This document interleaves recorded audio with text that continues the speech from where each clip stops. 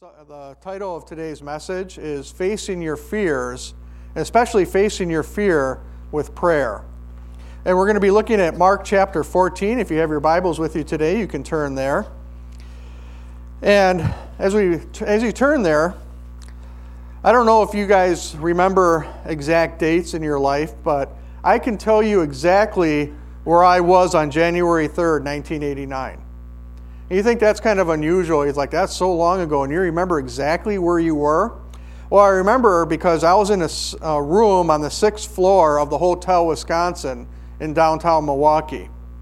The next day, I was to walk across the street at 0600 in the morning to a large blue building, which is a federal building there in Milwaukee, take the elevator up to Military Entrance Processing Station. And from there, I was shipping out to Fort Benning for basic training. Now, not that I would let anybody see it, but I was terrified. I was nervous. I was scared. I had that kind of fight or flight reflex happening that we just kind of want to run away from this situation. You see, I had grown up as a very small child. I didn't really start sprouting up until later in my teen years. And I didn't get into my towering height right now of 5'6" until I turned about 16 or 17. That 1/2 inches is very important, by the way. In my middle school that I went to, we called it junior high there, happened to also be the juvenile delinquent school. It was where they sent all the hard cases. It just happened to be in the district that we lived in. And so my middle school was the place where all these hard cases got sent to for a little bit of extra disciplinary attention. So what that meant for a socially awkward, short, small, skinny kid was I got bullied constantly. All the time, the bigger kids were bullying me physically, emotionally, and every other way. I was always getting bullied. It got so bad for a while that I had routes picked in the hallways.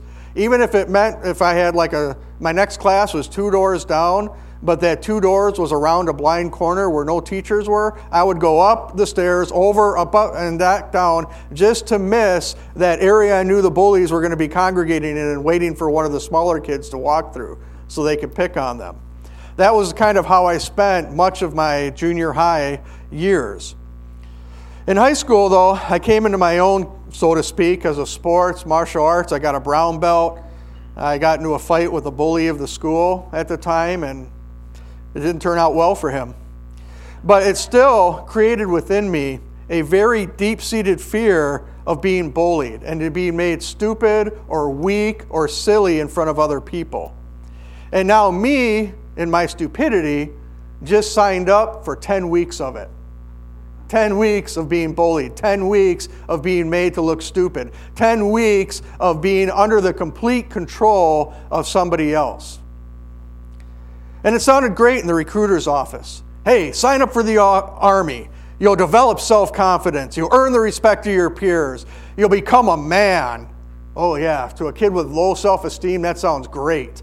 To a kid who has always been worried about the opinion of other people's, that sounds wonderful. People will see me as a soldier, and I won't have to work, and I won't ever have to again prove that I'm a man, that I'm somebody worthy of people's respect. But now, that time in the recruiter's office, but now it's time to actually go and do it. It's time to actually earn the title of soldier. Did I say I was terrified? Did I say I was a little nervous at this point, sitting in a hotel room knowing the next day that night I was going to be in Fort Benning getting yelled at by drill sergeants? So I'm 18 years old. I'm sitting in my room with 3 other terrified guys. But of course, none of us are going to show it to each other. We're not going to talk about it. We're not going to look weak to one another. We all had the false teenage bravado going on. But inwardly, I know we were all shaking, thinking about what we had just signed up for. So I decided I'm going to go for a walk. I don't want to be hanging around these guys. And I went down to the lobby and I saw some payphones. Remember payphones? And I had a calling card that I had bought, so I was able to call home. And so I called home. I called my mom, nobody answered. Called my dad, got the answering machine. And I'm like, well, who else can I call? I don't want to call any of my friends and talk about this. I didn't even really want to call my dad and talk about it, but, he was the only other person to call. So it just came to me, call my grandpa. So I called my grandfather in Hayward. And many of you who have been around and listened to me for a while, you know how dear my grandfather was to me. If I have any attributes of being a biblical man or knowing biblical manhood in my own life, they came because of him.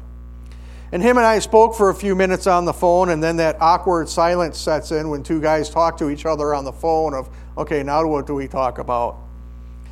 And he asked me, he said, now, Johnny, why did you really call me? I can hear it in your voice that you're really nervous about something. I can hear it that you're scared about something. What is going on? I said, Grandpa, tomorrow I'm shipping out for basic training. And he goes, let me guess, you're scared to death. I said, yeah. I said, I just want to go into the recruiting office and claim I'm gay so they kick me out or something. I mean, I don't want to have anything to do with this right now. I don't want to do it. And he said, you know what? Even though your last name is Oscar, you have Anderson blood in you. You are tough, you're a Norwegian, and you will get through this.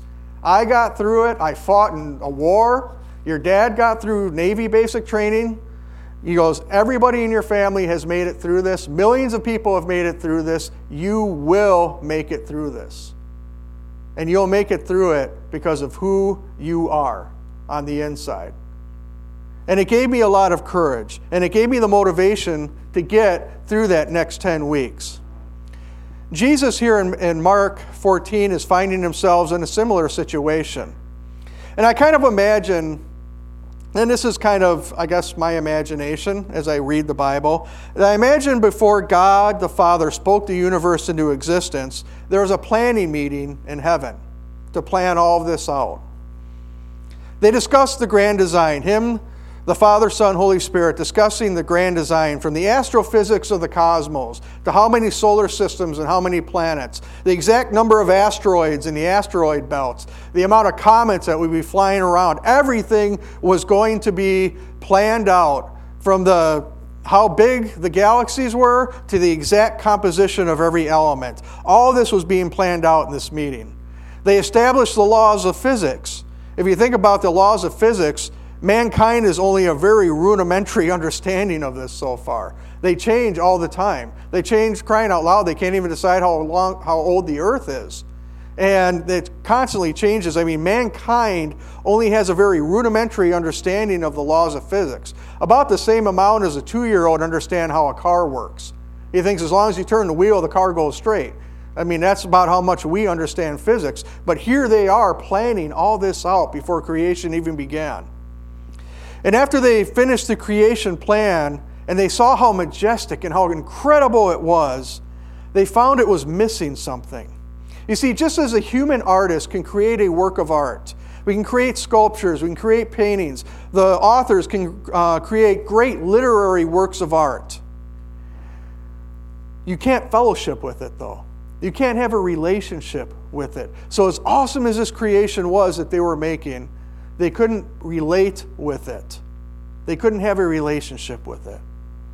And for that, you need a living thing. And not just any living thing, but something that has a choice to want to be in fellowship with you, to have communion with you, to choose to be in that relationship with you. Problem is that once you give something a choice, they have a choice to choose wrongly, don't they? That creates a problem. If they choose wrongly, then God in his righteous and holy nature can't fellowship with them. His righteous and holy nature demands that sin has to be punished. And that's where the cross came in. And I imagine during this planning meeting that this idea of Jesus dying for the sins of humanity came about. And this part, some of this is my imagination, but this part I know happened. Because the Bible says it several times throughout the Scriptures that the Lamb of God was slain from the creation of the world. The cross was part of the original plan. Jesus in that planning meeting volunteered to be that lamb. And what sounded great and necessary in the planning meeting, eons in the past, is now being experienced in his humanity. Just like I thought it was a great idea to enter army but was terrified with facing basic training, Jesus is looking forward to the next 24 hours and dreading the cost that he is about to pay for us. And this is where we pick up the story in Mark. Mark chapter 14, verse 32. And they came to an olive grove called Gethsemane, and Jesus said, "Sit here while I go and pray." And he took Peter, James, and John with him. And I'm reading from the New Living Translation. And he began to be filled with horror and deep distress. He told them, "My soul is crushed with grief to the point of death. Stay here and watch with me." He went on a little farther and he fell face down on the ground. He prayed that if it were possible, this awful hour awaiting him might pass him by. "Abba, Father," he said, "anything is possible for you. Please take this cup of suffering away from me. Yet I want your will and not mine." Then he returned and found the disciples asleep. "Simon," he said to Peter, "are you asleep? Couldn't you stay awake with me and watch with me even 1 hour? Keep alert and pray. Otherwise, temptation will overpower you. For though the spirit is willing enough, the body is weak." Father God, we thank you for your word. We thank you for this glimpse into the life of Jesus, where he showed us the most stunning and the most revealing portrayal of his humanity. Father, help us to glean from it this morning. Help us to learn. And help us to be able to do what he did during this time where he was terrified, where he was in horror, where he was afraid, Lord. Let us learn from it, and let us do the same. In Jesus' name, amen. We all experience this emotion we call fear. We saw it portrayed kind of humorously in the video that we watched right before that. Some of us worry about everything, and really, worries-based emotion is fear, isn't it? Some of you might have irrational fears. Some people are deathly afraid of spiders. Anybody here deathly afraid of spiders? You see a spider, you squeal and run away. I had a partner once working for paramedics who was deathly afraid of mice. You never, ever, ever in a firehouse want to admit that you're afraid of something, because you will be endlessly harassed at it. Somebody went out and bought a small fur-covered rat. It looked very real, and for somehow, I don't know if it had some type of motion detector in it, but if you got close to it, it would squeak and sound just like a rat. And people would put it in her pillow, put it in her sleeping bag, put it on the front seat of the ambulance. They would just do these kind of things to scare her to death. Some of you might be afraid of heights. I am actually, believe it or not, afraid of heights being a firefighter. I have just learned to do it anyway. I don't like heights. There are many different ways that pastors deal with fear from the Bible. One of my favorite is the acronym that fear actually stands for false evidence appearing real. I like that myself. However, I really don't want to minimize fear, but I want to give you some tools that Jesus used here in the Garden of Gethsemane that'll help you. So how did Jesus deal with fear? Well, the first way he dealt with fear is he called home. He dealt with it kind of like I did when I was getting ready to go to MEPS. He called home. Or simply put, Jesus prayed. Let's set up what's going on here. You know, there's a lot of focus in Christian literature about the beatings that Jesus took. We celebrate communion recognizing his sacrifice on the cross as a payment for our sin. But there really isn't a lot of focus on what happened in the garden. And to get a better understanding of what's really happening, we need to reference another gospel in Luke 4:13. Now, as Luke 4:13 is about to happen, let me give you kind of just a summary of what was happening. Jesus just got baptized. He's been identified to the entire nation as Messiah. Not only that, but he gets baptized in the Holy Spirit. The first person that has ever received the baptism of the Holy Spirit was Jesus himself. He is endowed with power from on high. Jesus then goes into the desert to fast and pray. And toward the end of this time in the desert, Satan comes to tempt Jesus. Jesus passed this test with flying colors. There was no wavering in him at all. Got through it just fine. But let's keep a couple things in mind. The context of this temptation. Jesus had just gotten baptized and revealed as Messiah. He receives the baptism of the Holy Spirit, and he's looking forward to 3 years of ministry. So if you look backward in Jesus' life, he's coming off a spiritual high. You look forward in Jesus' life, he's going in to a spiritual high. He is on a spiritual high. He just got done fasting and praying. So there's no downside for him then. So at the end of this temptation, the Bible records this thought in Luke 4:13 that says, when the devil finished all of his tempting, he left him until an opportune time. Gethsemane is the devil's opportune time. Think about that. Jesus just spent the last week fighting religious leaders, arguing with them, trying to get them to see how wrong they were. But they're stubbornly refusing. They're very people who should immediately recognize him for who he is, rejected him. These leaders have taken what is supposed to be the pure worship of God in the temple and turned it into a money-making scheme and a thing that is going to ensure their place in society, but does nothing to bring people closer to God. Jesus is inwardly grieving over this. He even said, "Jerusalem, Jerusalem, I weep for you. I wish I could draw you into my arms. I wish you would repent." He's grieving over this. And now he is facing the absolute horror. Him being God incarnate in the flesh knows exactly what is facing him right now. Every lash, every beer pulling, he knows all about what he is about to go through. Jesus is facing the devil's opportune time. And you see, the devil knows your opportune time. He's not going to come to you right now in church. He's not going to come to you during a revival meeting. He's not going to attack you when the pastor's over for dinner. He's going to wait till you're weak, separated, tired, exhausted, spiritually and emotionally vulnerable. And then he has you. And that is why Jesus was so adamant about his best friend staying with him and praying. That's why Jesus took this time to call home and get some reassurance from his Father about his plan of salvation. Because his humanity, his human side was screaming, "Run!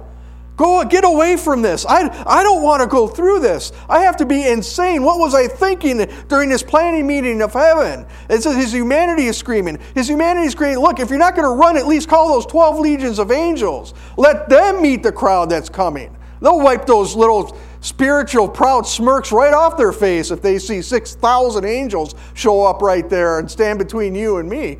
Yeah, they think that I'm not Messiah. I'll show them." His humanity is probably screaming this at him at this point. And that's why he went to prayer. Because Jesus knew if he listened to what his natural mind was saying, you and I would still be doomed in our sin. That's why Jesus didn't stop. He didn't get discouraged when his friend caught his friend sleeping. He didn't let this hinder his pursuit of God and the plan of salvation. And that brings us to our second point, is that Jesus pushed.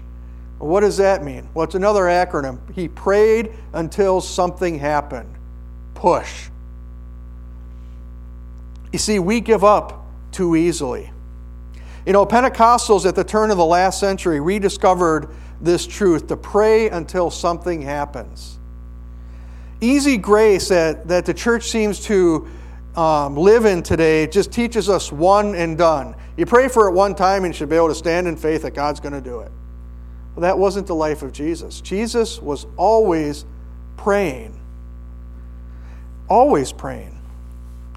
And we think that we're being spiritual when we say stuff like that. But let's call it what it is. It's laziness. Spiritual laziness. Spiritual laxity. It's the most deadly form of laziness because it affects your eternal destiny. But we see here in the life of our Savior, that's not what He modeled for us, nor did He teach us this. Parable after parable, in His own life and His own ministry, He taught us to constantly pray, to constantly knock on the door of heaven. And He modeled the pathway to victory, and that is to live a life of constant prayer. Always. You say, well, I can't pray when I'm on the job. Sure you can.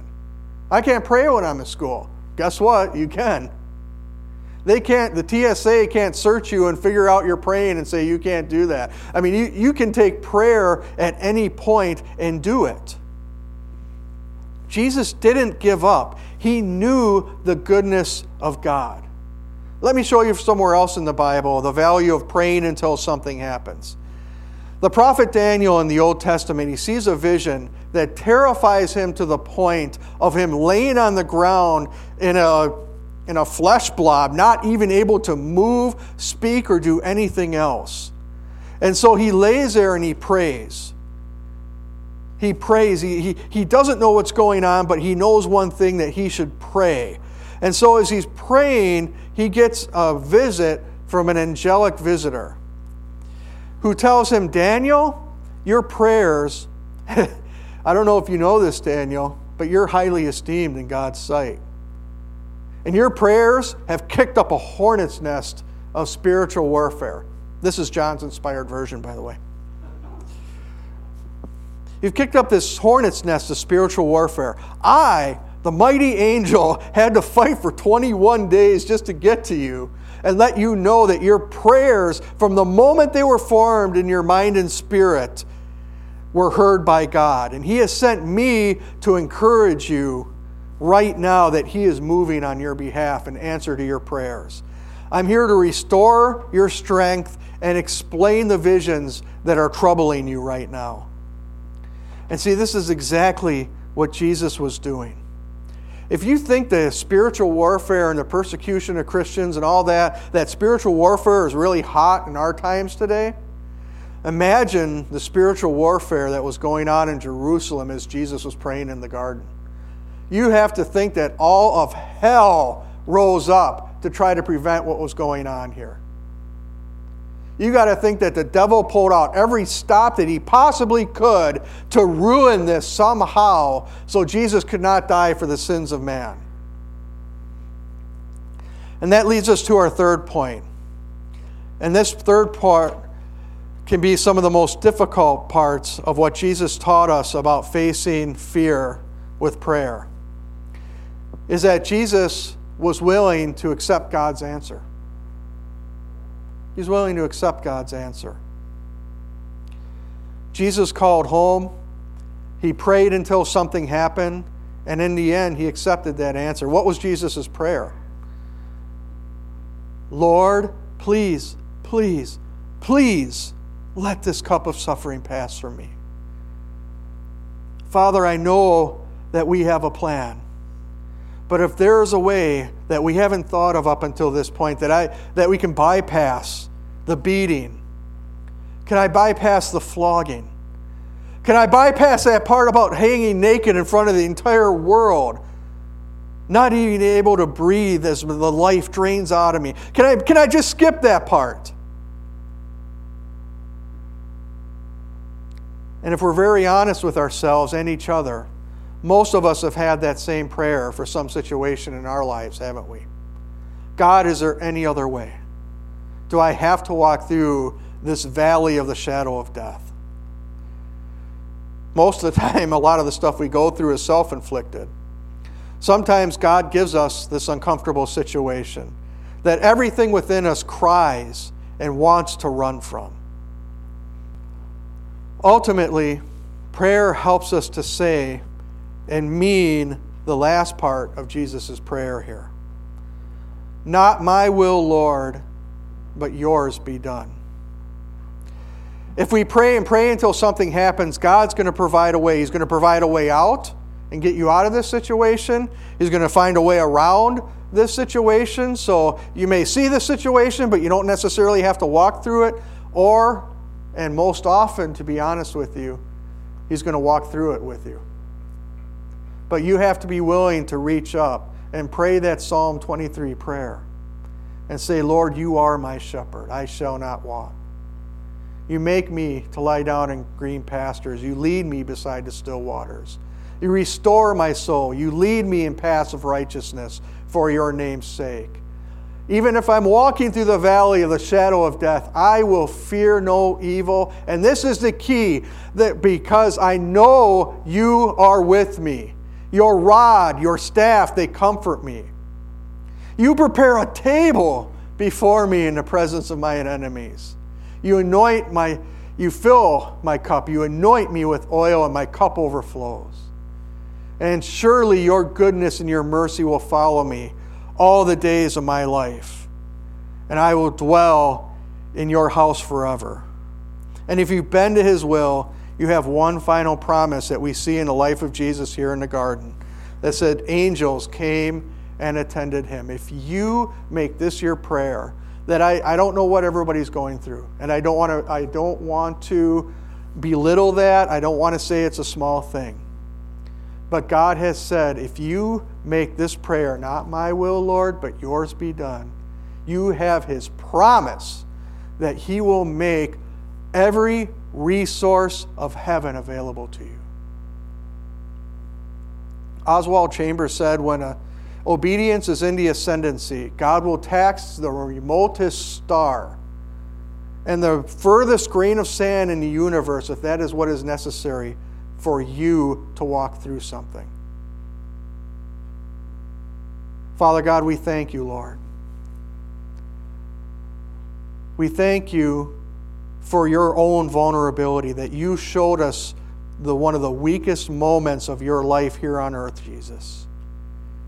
We thank you for your humility. We thank you for your honesty, because we can look at that and not buy into the devil's lies that if we're afraid that we're weak. We won't buy into the devil's lies that say, well, if you're afraid, you don't have faith. We won't buy into the devil's lie that you're somehow not even a Christian if you experience this emotion called fear. It is just part of our natural human nature, Lord. But the Bible also shows us how to walk through these times of fear. That we hit our knees and pray to you, Lord.